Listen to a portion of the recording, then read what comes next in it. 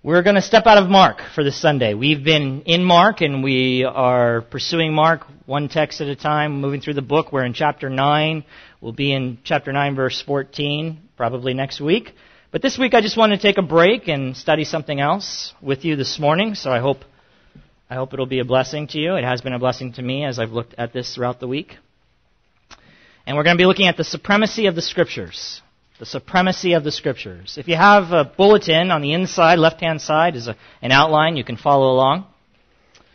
And we'll be looking at several different passages this morning as we examine the supremacy of the Scriptures. Listen, our middle name is Bible. We are Summit Bible Church. And we chose that name for a reason, because the Bible, or the Word of God, or the Scriptures, the Holy Writ, literally is what that is, are the foundation of the church. And they are the foundation, or should be, must be, the foundation of the Christian's life. So our focus, our primary focus here is to build this church on the Word of God. That means everything we do has to come from the Word of God. Be centered in it, be endorsed by it, not contradict it. It is the Word of God. Unfortunately, beloved, the enemy has done an incredible job of distracting Christians from the Word of God, the Scriptures, the Bible. And as a result of that, even the church. I was thinking about this. I'm going to get lost here in time because I just have so much. I can't even talk straight. I have so much I want to say to you. But I can't, Senior, because I cannot do what I did last week. I can't do it. But I was thinking about Snoopy. You know when you watch the Snoopy at Christmas time and he does the whole Christmas story? Do you know he quotes Luke in that cartoon? He quotes Luke. That's a far cry from the cartoons that we have on today. He quotes the very Word of God. Our culture as a whole has moved away from the Word of God. They are very unfamiliar with it. And sadly, Christians, to some degree even, have moved away from the Word of God. Why? Because the churches they attend, sadly, to some degree, have moved away from the Word of God. And as a result, beloved, we lack discernment. We don't even know what's right or wrong anymore. We call good evil and evil good. So we have a hard time even wrestling with, is that okay? Is that okay? Why? Because we don't know the one who made morality, who determined what is right and what is wrong. I don't get to do that. God has done that, and it is revealed in His Word. Beyond that, beloved, we don't even know what's wrong theologically or doctrinally. We don't. And I'm making broad statements, I know that. But in general, I'm talking about in generalities. When you look at Christianity as a whole, most do not know what is right or what is wrong. They did a Gallup poll, and they said 50% of those who claim to be Christians did not know who authored the Sermon on the Mount. And if you don't know that, that's okay this morning. But it's something that you would expect maybe a Christian would know, who authored the Sermon on the Mount. Some people believe that Joan of Arc was Noah's wife. Now, if you don't know who Joan of Arc is, that's okay too, but it was definitely not Noah's wife, just because she has Ark in her name and Noah was familiar with an ark, and the two don't go hand in hand. And, there is humor. I think it's funny too to some degree, but it also saddens me greatly because we're not talking about unbelievers. I'd be cool with unbelievers not knowing. I'm not okay with it, but I would expect it. That they don't know the Word of God? Of course not. But believers, followers of Christ, unfortunately, beloved, you know what we're familiar with? We know our secular books and publications. We know our television shows. We can name everybody on the television show. We can talk about every series and what went down. We know everything about our favorite sports team. We know about secular books. We know about politicians. We know about politics. We know about entertainers, right? But when it comes to God's Word, I don't know. There are 66 books. I didn't even know that. Just even that, simple stuff. This is the boat the church is in. So, by the way, I see this just in the fact of how people pick churches today. People now, generally speaking, again, I'm making general statements and I know that. It's not true for everyone. People generally look to see what type of programs the church has. They have stopped asking the question, what does the church teach? So you know what? Churches stop putting up their doctrinal statements on websites, or they put in a very small 5-sentence doctrinal statement because they know nobody cares.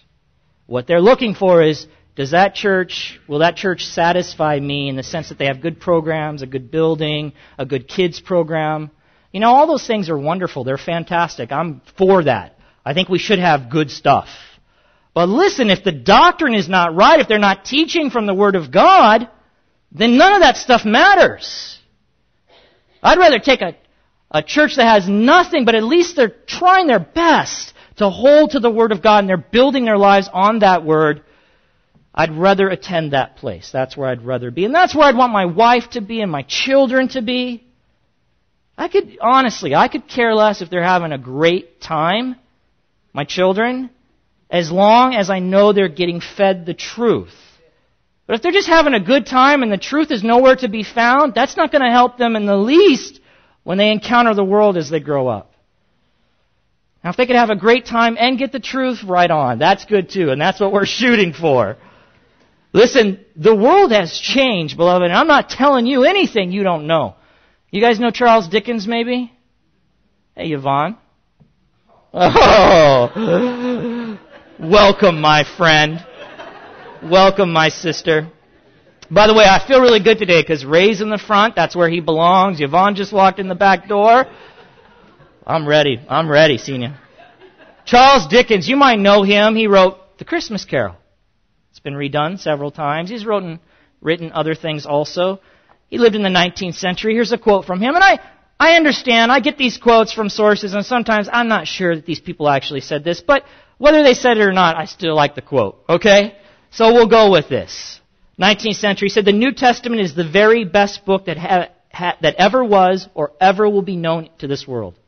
This is one of the greatest writers of his time, writing Oliver Twist and The Christmas Story and Christmas Carol. How about George Washington, our first president? Listen, these men weren't perfect men. They were flawed men. They were flawed men. But I'm just judging what they said. Here he said, it is impossible to rightly govern the world without God and the Bible. How about Abraham Lincoln?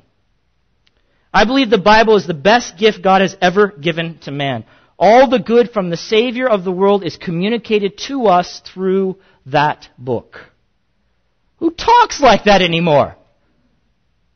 How about Woodrow Wilson? Not too long ago, 90 years, 80 years, 1913 to 1921, he ruled as our president. Here's what he said. Quote, I ask every man and woman in this audience that from this day on they will realize that part of the destiny of America lies in their daily perusal of this great book, referring to the Holy Bible. Wow, we've come a long way, haven't we?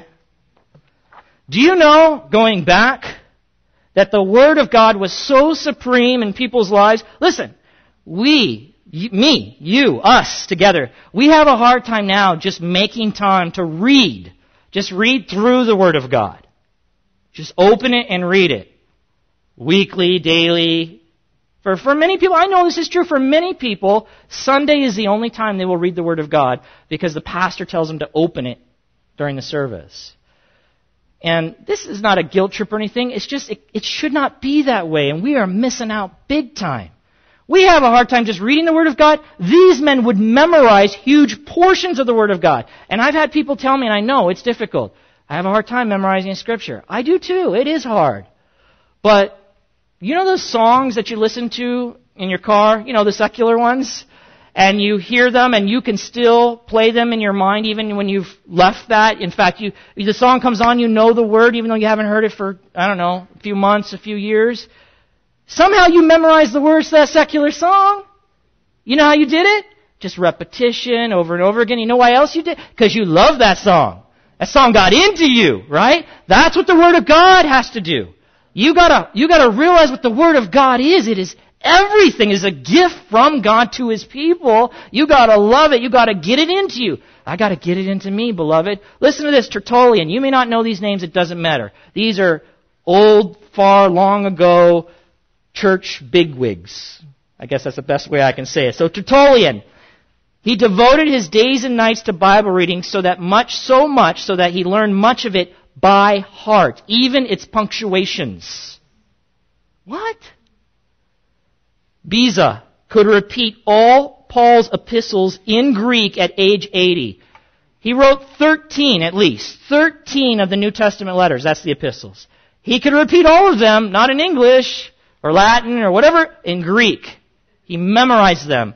Kramer could repeat the entire New Testament from memory, learning it on his journey to Rome. Wow. We have a hard time memorizing anything, actually, anything from the Word of God. You know what? These men had an impact because the Word of God had an impact on them because they poured it into their hearts, their minds, their souls. They were saturated in it, soaking in it. We soak in so many things that in the end just really don't help us out at all. Really, guys. We do. So this morning we're going to look at 3 truths. Quickly. We're going to look at 3 truths about Scripture that we must believe and adopt so that our Christian lives might honor and glorify God. Today's message, I have intended to keep it simple, but I hope it will be significant to you and that you'll get something out of it. So the first point we're going to look at, the first truth about Scripture, is examining the Scriptures is our duty. Our duty, our responsibility. Acts chapter 17. Page 926, if you're using one of those Blue Church Bibles. We're going to look at Acts 17 as our first verse this morning. And looking at verses 10 and 12. Examining the Scriptures is our duty. So the text says, the brothers, these are Christian brothers, immediately sent Paul and Silas away by night to Berea. And when they arrived, they went into the Jewish synagogue. Now these Jews were more noble than those in Thessalonica. They received the word with all eagerness, examining the Scriptures daily to see if these things were so. Many of them therefore believed, with not a few Greek women of high standing as well as men. Here's a little background information because we just kind of jumped right into this text. Prior to being sent to Berea, this place where they are, Paul was telling people in Thessalonica, which is a little northeast of this area, he was telling people about Jesus. And this was Paul's practice, as we see here in Berea. He would enter a city, and he would find the synagogue. The synagogue was the Jewish place of worship. It was like their church. So he would find that place. And he would begin preaching Jesus to those Jewish people, or even the God-fearing Greeks who were gathered there. Now, just look up a few verses in Acts 17 to chapter 17, verse 2 and 3. And I'll read this for you, and you can see it. It says, and Paul went in, as was his custom, and on 3 Sabbath days, so that's 3 weeks, 3 Saturdays, he reasoned with them from the Scriptures, explaining and proving that it was necessary for the Christ to suffer and to rise from the dead, and saying, this Jesus whom I proclaim to you is the Christ. Is the Christ. Jesus, as you know, at this point had been crucified and died. And the report of his resurrection had spread among the population. It was known by many, but the majority of the Jews had yet to place their faith in Jesus as that Christ. If you've been with us through the book of Mark, you know even the disciples are wrestling with the idea that the Christ would somehow suffer and die. They did not see that, which would require 2 comings, not 1 coming. And so Paul is saying here, this Jesus, the one who died and resurrected, I'm trying to show you from the Scriptures, he really is the Christ. He is the one that God had promised would come. That's what he's doing. It's that simple. So from the Scriptures, he worked hard basically to prove to those who would listen to him that Jesus was the anointed one or the Messiah they had been waiting for. Some Jews, it says, believed. Some believed, but others became angry with Paul and his message, and they formed a mob to hunt him down and chase him out of the city. That's when he's in Thessalonica. These Jews, beloved, were simply unwilling to look at God's Word to see if there was any merit even, any truthfulness, any reality to what Paul was trying to show them from the Scriptures. That would have been the Old Testament. Specifically, this Jesus you must bow to and worship because He is and was the Christ that God promised through the Old Testament.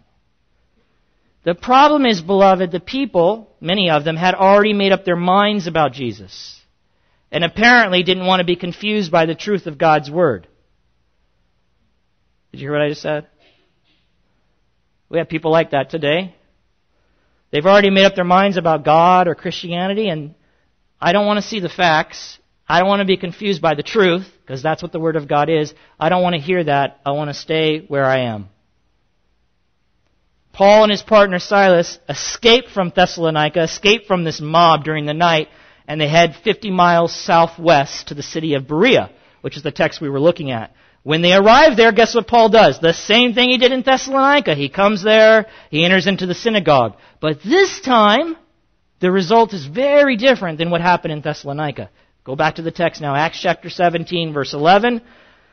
Read it one more time. Now these Jews were more noble than those in Thessalonica. They received the word with all eagerness, examining the Scriptures daily to see if these things were so. Many of them therefore believed, with not a few Greek women of high standing as well as men. Paul said the Jews in Berea were more noble than those in the city that they were just kicked out of. They were more noble. Why? Because their response to the Scripture, to the Word of God, was marked by excellence. Their response was marked by excellence. It says they were eager to hear. Eager. You know, like when it gets closer to 12 o'clock as I'm talking and you get more eager to get out of here and eat because of that desire in your tummy? They were eager to hear the Word of God. They wanted to hear it. And Paul's explanation from the Scriptures. In other words, they didn't immediately reject his message based on some popular opinion in the Jewish community, but they were willing to listen and be open to learning what Paul had to say. See, in Thessalonica, they immediately rejected it. Because the popular opinion among the Jewish community was Jesus was not the Christ. He was an imposter. And they went with that. But these Jewish people were willing to listen because Paul was using the Scriptures. At the same time, beloved, they wanted to make sure what Paul was saying actually came from the Scriptures. That Paul himself wasn't making this stuff up. Look back at verse 11. It says, these Jews were noble, they received the word with all eagerness, examining the Scriptures daily to see if these things were so. They examined them. Their ears were opened and their minds remained engaged, and they were ready to put anything Paul said to the test by comparing it to what God's Word actually says. As a result of their diligence to dig into the Scriptures and discover if what Paul was saying about Jesus was actually true, the text says many of them believed. Now this is really cool. I'm going to tell you a phrase. I love this phrase. I've used it many times. A man convinced against his will is of the same mind still. A man convinced against his will is of the same mind still. What that simply means is, if I just use, persuasion and great oratory skills and emotional drive and some good music, and I convince you to believe something, but you don't believe it based on coming to that conclusion on your own, in the end, it won't stick.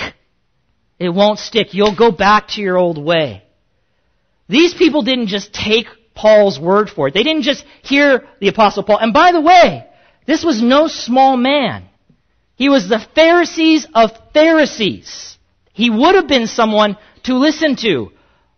But that wasn't enough, because Paul, as great as he was not the final authority.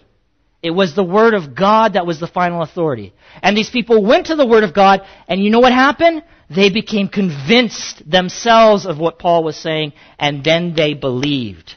In other words, it was their faith. It wasn't Paul's faith. You see this all the time in Christian homes, where parents rightfully indoctrinate their children with the Word of God. Right, yeah, absolutely. But at some point, that child needs to believe that for themselves. It needs to become their faith. It can't be a borrowed faith from mom and dad. They have to come to grips with what the Word of God is saying. And that's what these people did. And when they examined it, it says they believed. They believed. So let's a little bit of application here. We, beloved, should not reject a teaching. I'm going to say this slowly because I want to make sure I don't confuse anybody. We should not reject a teaching claiming to be from God's Word as false unless we know or can see it does not agree with or come from God's Word. Even if initially it challenges popular opinion or personal beliefs, we have a duty to examine the Scriptures first. So, listen, what Paul was saying would have been shocking. That is something that they had not heard necessarily, or heard it from the Scriptures. They were still under the impression that Christ would come back, rule and reign, no suffering, no death. They didn't get all that. Now Paul is showing them, you've missed it. It's here in the Scriptures. I can show you. But they were willing to at least set aside their beliefs for a moment and see if their beliefs matched what the Word of God said. And because they were willing to do that, beloved, they believed the truth. I promise you, if I haven't already, I will say something from the Word of God that will challenge a popular opinion in our culture, maybe even in church culture, or a personal long-held belief you've had. And here's what you need to do. Examine the Scriptures for yourself. You need to do that. Do that. Don't get angry. Don't form a mob. Please. Churches do this. It's called church splits. They form a mob and they either kick the pastor out or they take half the congregation with them. And sometimes it's necessary, but other times, often, it is not. Because they don't like a particular thing, because they were unwilling to really examine the Scriptures, and they were offended because the pastor said something coming from the Word of God. Beloved, we have to examine the Scriptures. That's first. And even if long-held beliefs have been challenged from the Word of God, examine it for yourself. Don't take my word for it. Don't take any man's word for it. Examine it for yourself. See it coming from the Word of God. Then, and only then, will you believe and be changed and righted in your thinking and in your actions and in your life. Second, we should not accept a teaching, and this is probably more important to some degree. We should not accept a teaching claiming to be from God's Word unless we can see that it agrees with God's Word, even if it confirms popular opinion or long-held beliefs. So this is typical. We hear someone speaking and maybe they're saying something that we've always thought. We immediately assume they're telling the truth. Did they get it from the Word of God? Or is it just something you've heard for a long, long time and now you think it is the Word of God? You'd be surprised, beloved. Often when I ask people about particular doctrines or teachings, and they question me about that, I said, that's your position, fantastic. Where do you find that in the Word of God? And many times they really don't know. And the reason why they don't know is they've never really examined it for themselves. They've just heard a man that maybe they've trusted or they've respected, and he said this and he said that, so they believed. Don't do that. Senior, I know you like me. I know you do. But I would tell Senior, you examine the Scriptures for yourself. What if I lose my mind? What if I think some of you are going, I think you've already lost your mind. Yeah, Senior, because I'll need you to come back and just say, I'm not sure about this. I don't know where this is. Can you help me with that? Maybe another brother or something and say, I don't know can you help me? Maybe I have to be corrected. Maybe I'm off kilter, right? We have a duty, responsibility to examine the Word of God. And in this culture, beloved, this is the scariest thing to me, is that there are voices theoretically speaking for God everywhere. They're all over the internet. They're all over the radio. They're all over the TV. And Christians are just consuming them without ever examining the Word of God really for themselves. So, the Scripture should have the final say in what Christianity is and what it isn't. That's the bottom line. Scriptures, not personal or popular opinion, should have the final word when it comes to what we believe and how we should live out our lives as Christians. And as I said before, the problem is what happens though if Christians don't really know their Bibles and or don't diligently hold up the often imperfect and sometimes sinful thoughts, philosophies, and words of men to the perfect and holy words of God recorded in the 66 books that we call the Bible. If Christians won't do that, beloved, we're going to go off course quick. And I believe in many places we have. We have. And what ends up happening is we adopt thinking and actions that really don't honor and glorify the Lord. Because we took somebody's word for it instead of checking it out for ourselves. We have to be people of the book. And as I said before, don't take my word for it either. Examine the Scriptures for yourself. And that is one of the reasons we try to go back to the Word, look at the Word, and try to pull any message that we have from the Word of God. So, by the way, saying it loud or eloquently doesn't make it true. I know sometimes I get loud. Sometimes I really don't know why. Sometimes it's to make a point. But you can be eloquent and loud and quiet, and you can be a good orator and good communicator. That doesn't mean you're right. Do you understand? So just because they woo you and they look good, I'm not saying that's me, I'm just saying there's these guys on television, they look good, nice suit, everything. That doesn't mean they're right, beloved. Is the words coming out of their mouth actually describing what's going on in the Word of God, or is it something else? Examining the Scriptures is our duty. 2, teaching the Scriptures must be done carefully. We must move quickly. 2 Timothy chapter 2, verse 15. Turn to page 995 if you're using one of those blue Bibles. Teaching the Scriptures must be done carefully. 2 Timothy chapter 2, verse 15. Paul here, writing to Timothy, says, "Do your best to present yourself to God as one approved, a worker who has no need to be ashamed, rightly handling the word of truth." You can leave that text up there for a bit. The background information here, because we're, again, diving into text in the middle of a lot of text. Paul was writing to Timothy. Now, if you don't know who Timothy is, Paul had become Timothy's mentor. Timothy was a Christian, a pastor, and Paul had become his mentor in life and in Christianity. It is believed, we believe, that Paul actually helped lead Timothy to faith in Jesus Christ, since he refers to Timothy as his beloved and faithful child in the Lord. 1 Corinthians chapter 4, verse 17, and 2 Timothy chapter 1, verse 2, and there are other ones. His child in the Lord. Paul loved Timothy. He loved him, and Paul loved the Lord. So he desired above all things that Timothy's life would honor and glorify God, who they both cherished and served, both Paul and Timothy.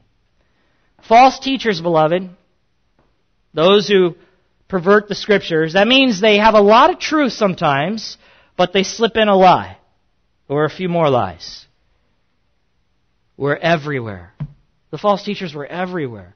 When you read through the epistles, you see one warning after another, and you see one attack after another. False teachers. This is when the church just began. What do you think it might be like 2,000 years later? There is a lot of false teachers. There's a lot of false teaching. They pervert the Scriptures. They pervert God's Word to some degree. And Paul had done battle with these guys.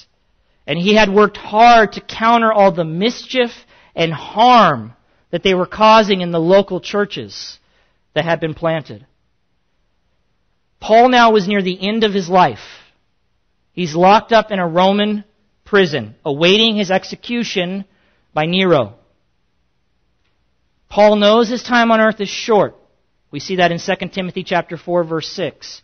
So he wrote to Timothy, this young pastor of this church in Ephesus, to encourage him, beloved, to stay faithful and continue the good work that Paul had started there. This was in a very real sense a passing of the baton, like in a relay race. Paul was literally handing off the ministry to Timothy, saying, I've ran my leg of the race, my stage. Timothy, I'm finished. You run the next leg. In order for Timothy to do that well, beloved, he, like Paul, would have to be a man of the Word. Meaning he knew what the Scripture said, and he taught them with accuracy. The only successful way that someone is going to combat all of the false teaching that was infiltrating the churches was to make sure that the people were thoroughly saturated with the truth of God's Word. And to model a ministry that was centered on the Scriptures, the supremacy of them, the importance of them, the significance of them.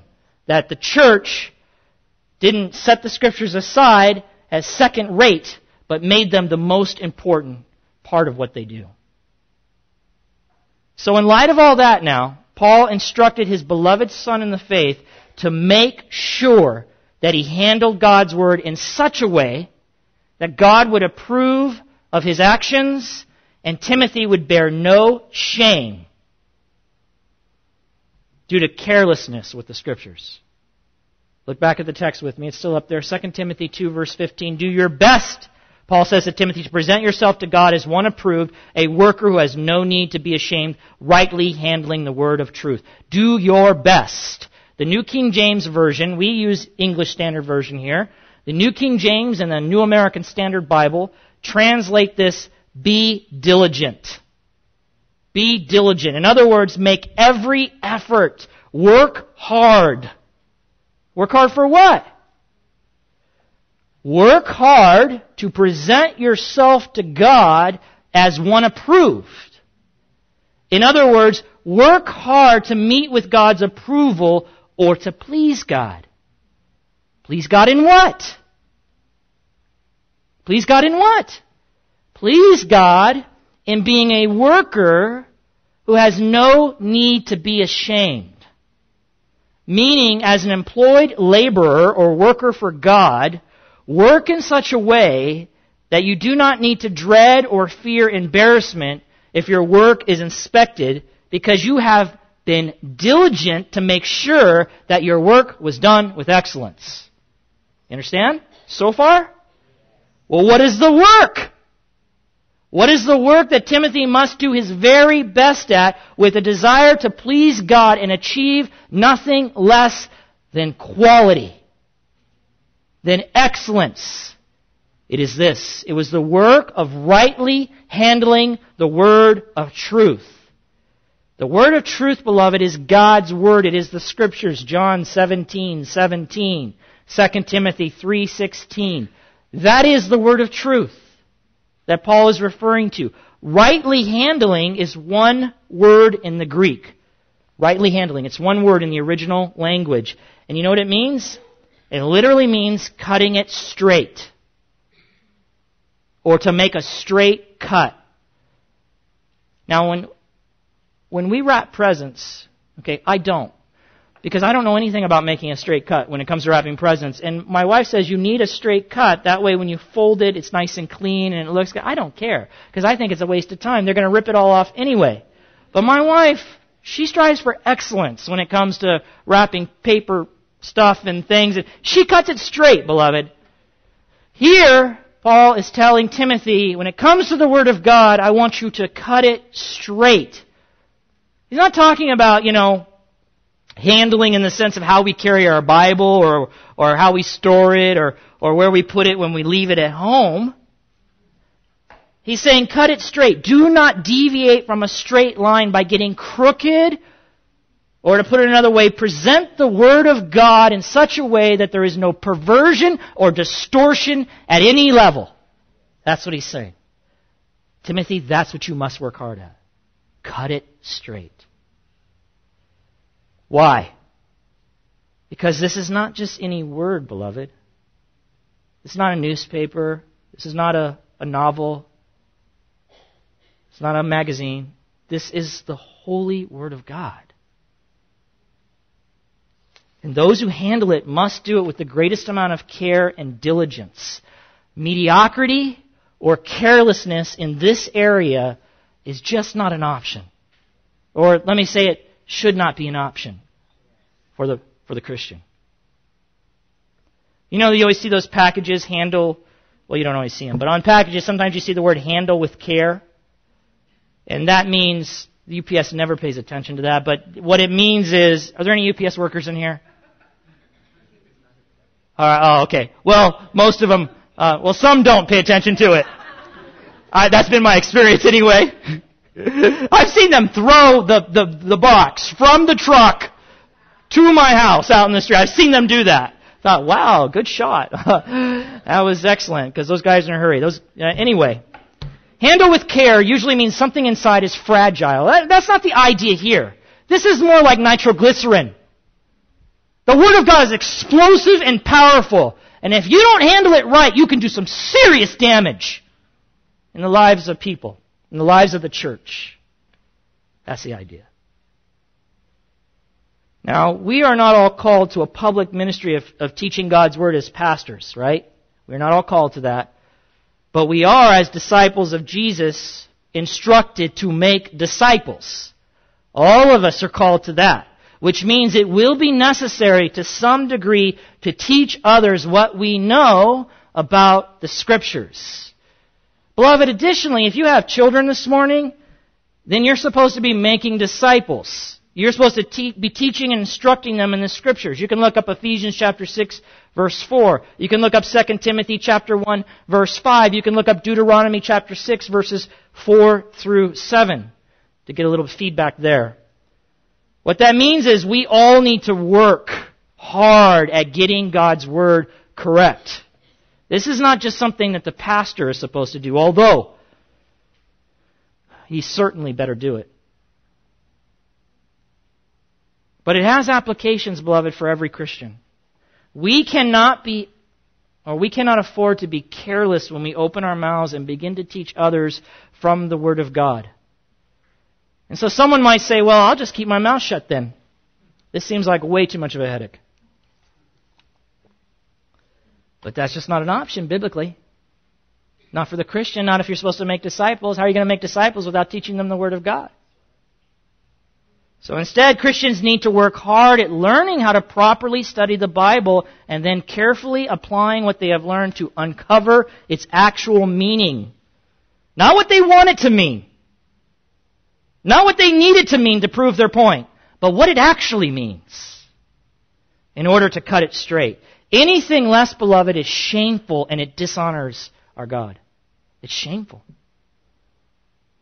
The challenge we face today is too many Christians do not take this seriously, and they seem to be okay with getting a C when it comes to handling the word of truth. Just average. That's okay.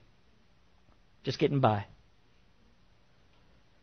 And so you hear things like this, Saturday night specials. Now, I know some of you, it is also a reference to a weapon, but that's not what I'm talking about this morning. Pastors have this terminology. It's just ridiculous. They call it a Saturday night special. It means that you didn't get to the Word of God all week long. So Saturday, late into the night and into the morning, you bust out a message for your people, the people God has given you to shepherd and care for and love, for them to hear the next day.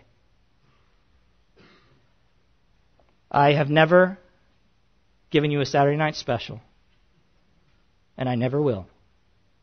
And anybody who would do such a thing does not see the supremacy of the Scriptures and the necessity for them to cut it straight, to teach it carefully, to see the power that it has, and how you can really mess up people's lives if you get this wrong. By the way, this is another thing we do. We rip verses out of context all the time. Beloved, that's not being careful. It is not okay, and I've said this many times, it is not okay to take a Scripture out of its context and give it a different meaning than what the author intended. And I know most people just don't even relate to that because it is done so often that people think it's okay. So they take Old Testament passages written specifically to a people group, such as the nation of Israel. And they begin to take that promise and apply it to themselves now in the 21st century. Beloved, that is not okay. That is not cutting it straight. That is playing willy-nilly with the Word of God. And yet it's done all the time. It's not okay to throw together a Bible study. I got people coming over. I'm going to do a Bible study. How long did you put into it? 30 minutes. That's not okay.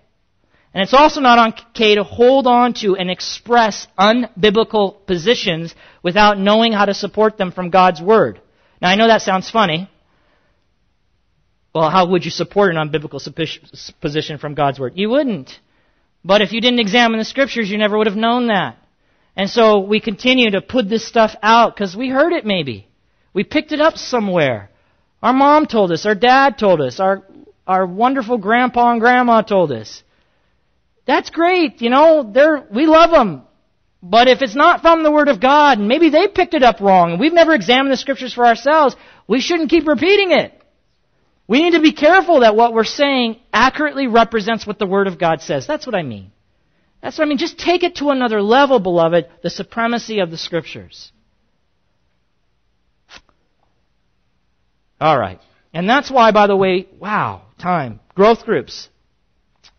We promote growth groups. We meet twice a week. Twice a month. Wow, that would be a lot. We meet twice a month. And one of the things we do there is we try to help people learn how to study the Bible.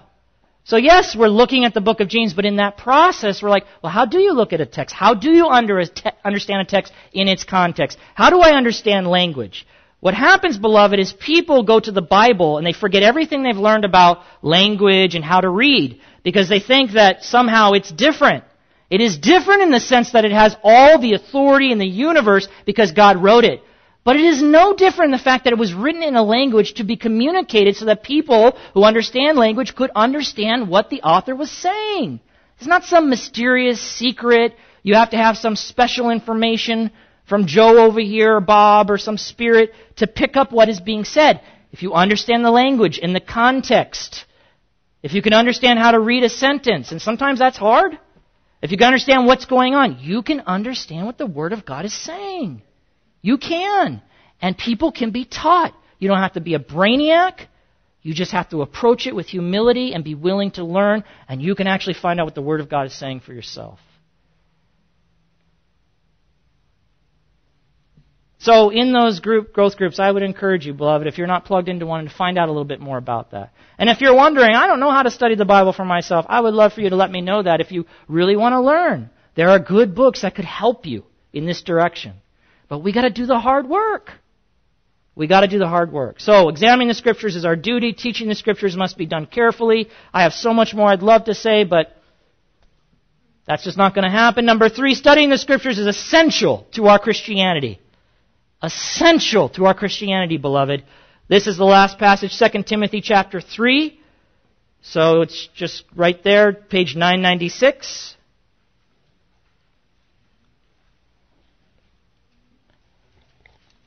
And the Word of God, according to the Apostle Paul, inspired by the Holy Spirit, wrote these words, recorded these words. All Scripture, all of it, every bit of it, is breathed out by God. Literally, God breathed.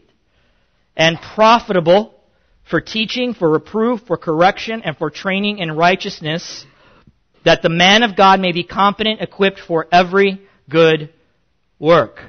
Now listen, you and I know, probably I believe, that we've been saved by grace through faith in Christ and not by our works. Amen? We have been saved by grace through faith in Christ and not by our works. In other words, we cannot do anything to earn our salvation. Christ has done it all. It is a free gift of God that we must humbly accept. That is good news. But we also need to remember that God saved us for a purpose. Our salvation is not the end of our Christianity. Okay, I'm done. It's only the beginning. It is the door that we enter through that leads us to a radically different life. A life that seeks no longer to live for me, but to live for God and glorify God in all that I do. Whether it be in the workplace, in my home, in my neighborhood, in my life. It is a life, beloved, that ultimately is marked by God's grace and the good works that God has planned and prepared to accomplish through us.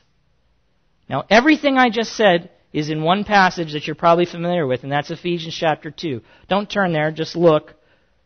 Verses 8 through 10. Paul says, "For by grace you have been saved through faith, and that is not your own doing. It is the gift of God, not a result of works, so that no one may boast. For we are His workmanship, created in Christ Jesus," that means saved, redeemed, "for good works, which God prepared beforehand that we should walk in them." Now, beloved, that is all well and good, but exactly how does God accomplish this glorious plan in our lives of working out these good works that He has prepared for us? And I will tell you, and you can examine it for yourself, that it is primarily through the continual reading, study, and application of His Word, the Scriptures.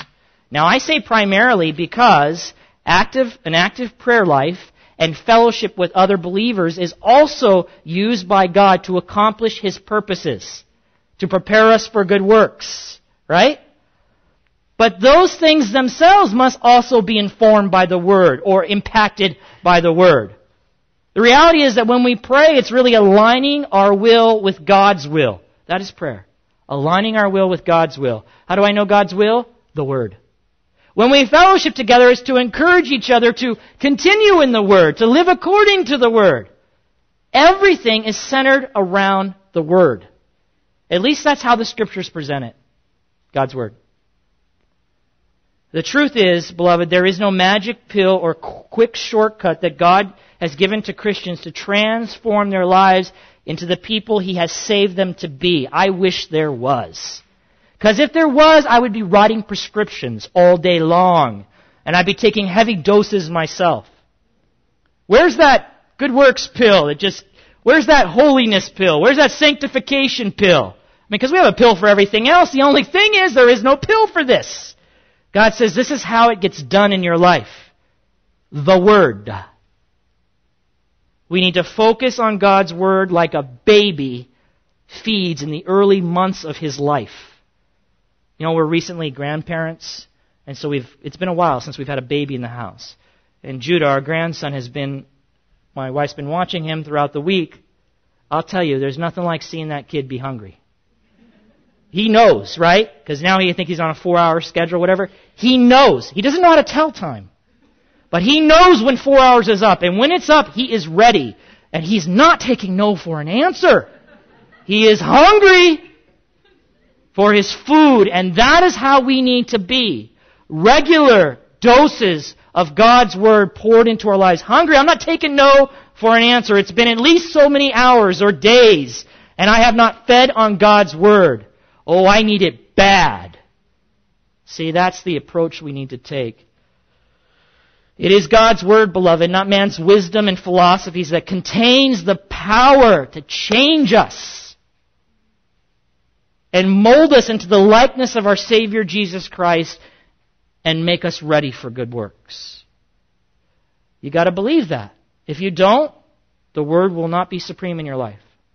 If you do, the Word will be supreme in your life. And you will make changes to accommodate that.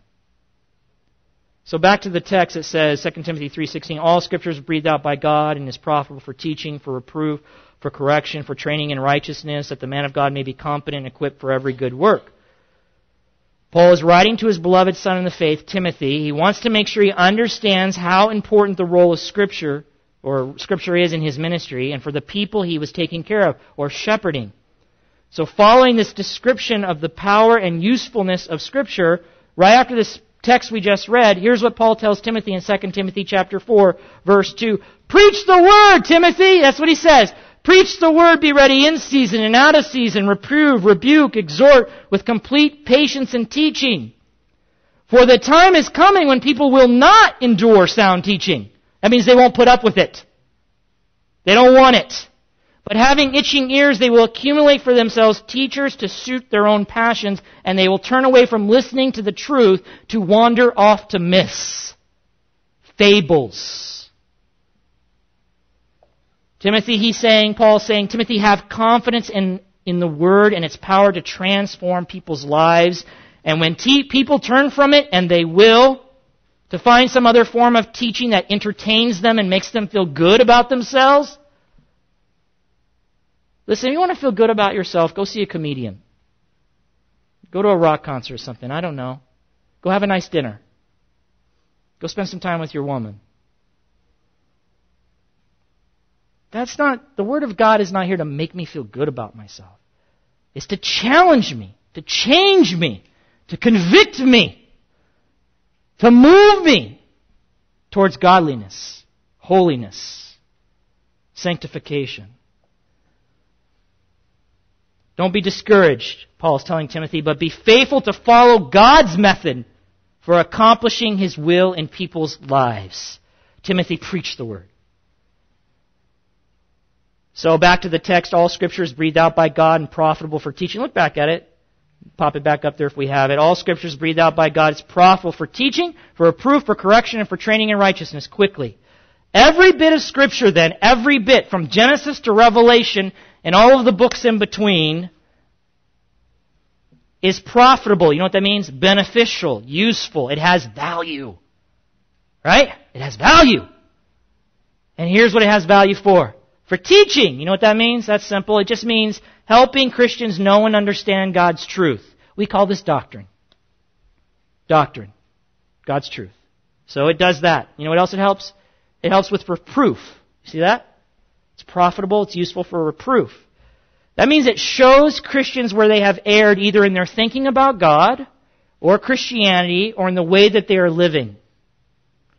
Both of which would be defined as sin. And God's Word helps us to see our sin and then turn from it. That's what it means. Second, for correction. This is the positive side of reproof. Reproof shows us where we have gone wrong. Correction teaches us how to get right.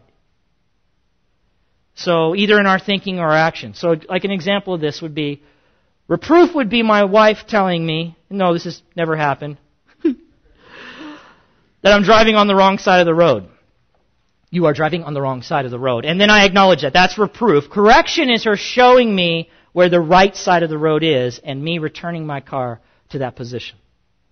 Reproof, correction. And then finally, simply, we're not exegeting this text. I'm just showing you quickly for training in righteousness.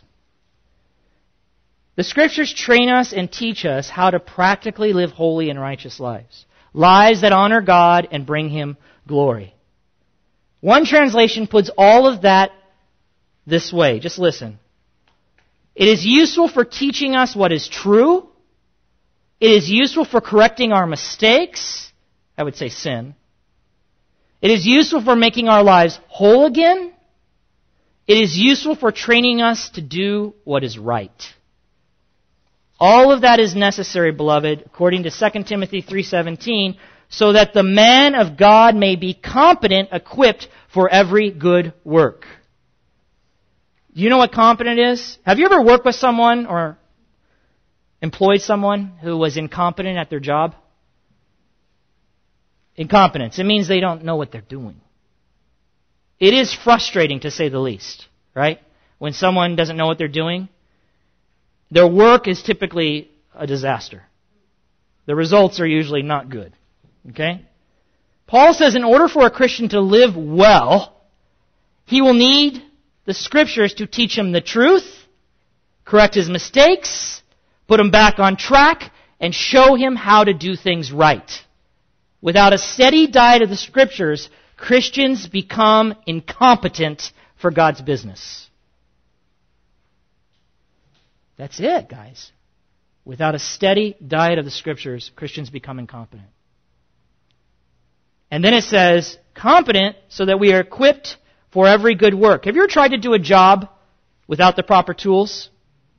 Yes. Right, Henry? It's frustrating, isn't it? You bet it is. Very difficult. And the reality is, there are some tools you cannot substitute.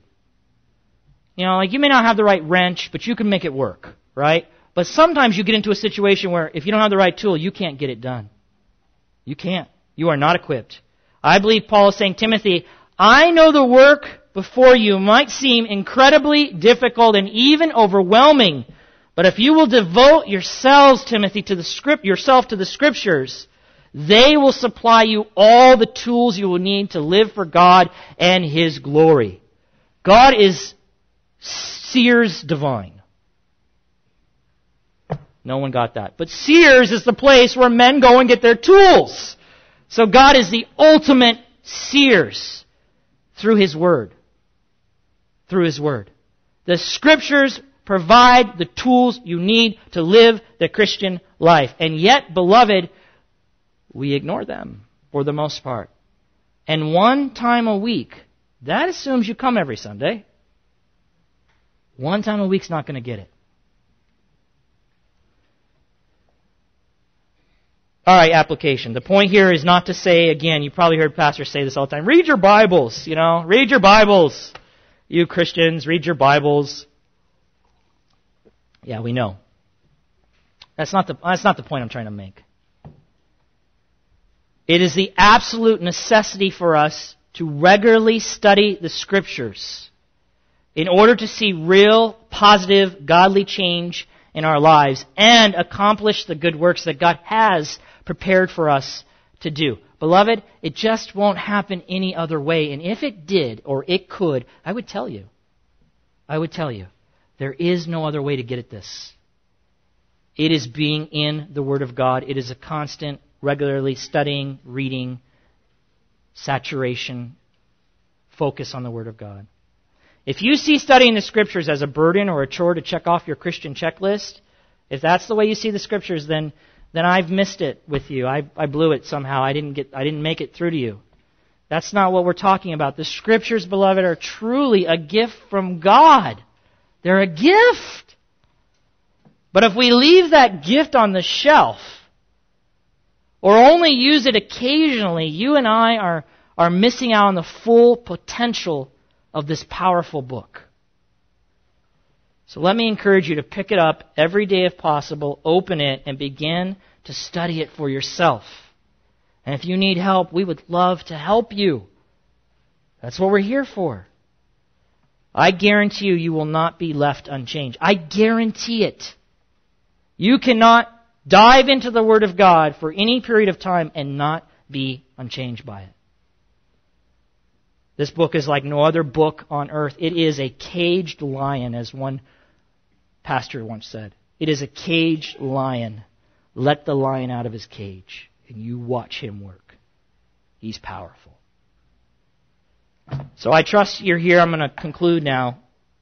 I trust that you're here because the same reason I'm here, that you want your life to honor and glorify God. That's what I believe. I don't believe you're here wasting your time. I mean, it's beautiful outside. You could be doing a lot of other things.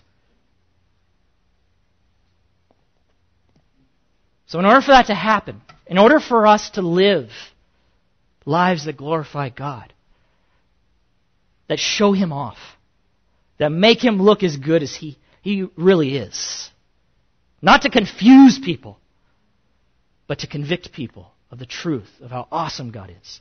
In order for that to happen, we need to believe and adopt the truths that we've talked about this morning. We need to see that examining the Scriptures is our duty. It's our responsibility. Beloved, I'd even say it's a privilege. Teaching the Scriptures must be done carefully. We don't mess around with this. We pour our lives into this, some hours, like we do into those video games. You know what? Man, if our young people and older men would take the time they pour into Xbox and PlayStation and put it into the Word of God, this world would not be the same. It would not be the same. So I'm sure there's I didn't want to just hit those guys. I'm sure there's some other things other people might do that might suck up your life, and they don't do anything really for you. It's just not the best way, beloved. And we must teach the Scriptures carefully, and we must study the Scriptures because it is essential to our Christianity. Let me read you the story, and I'll be done. The Pony Express was a thrilling part of early American history. It ran from St. Joseph, Missouri to Sacramento, California, a distance of 1,900 miles. The trip was made in 10 days. 40 men, each riding 50 miles a day, dashed along the trail on 500 of the best horses the West could provide. To conserve weight, clothing was very light. Saddles were extremely small and thin, and no weapons were carried. That's crazy, because there were a lot of threats out there. They couldn't afford the weight, so they gave up self-defense. The horses themselves wore small shoes or none at all. That's crazy. The mail pouches were flat and very conservative in size. Letters had to be written on thin paper, and postage was $5 an ounce. Now, that's a lot. That was really a lot back then. Yet each rider carried a full-size Bible. It was presented to him when he joined the Pony Express. And he took it with him despite all the scrupulous weight precautions. Beloved, if we could get that mindset, I need this book. This book needs to be supreme in my life. It needs to be supreme in my family. It needs to be supreme in my church. If we could get our minds around the supremacy of Scripture, we will never be the same again. Let's pray. Father God, I thank you again for the patience of your people. Father, I pray that some of what was spoken today would, Father, I pray it would honor you and glorify you to the degree that it would encourage us and instruct us to see the value of your holy book, this gift, this incredible gift you have given your people, these 66 books contained in what we call the Bible. Father, no guilt trips here, but I pray that you would convict us where we have erred to this degree, and that we would be encouraged to see what we're giving up by not pouring ourselves into the Word of God. And, Father, to see how dangerous it is for us and our families if we are not people of the Word. So, Father, help all of us to be convicted, to see that examining the Scriptures really is our duty, that we must teach the Scriptures carefully. This is not a game. This is the Word of God. We don't get to do with it what we want. And Father, studying the Scriptures is essential to our Christianity, to our growth, to our ability to actually live for you. It's not going to happen any other way. And Father, may we dive in, may we dine and feast on this book. In Jesus' name, amen.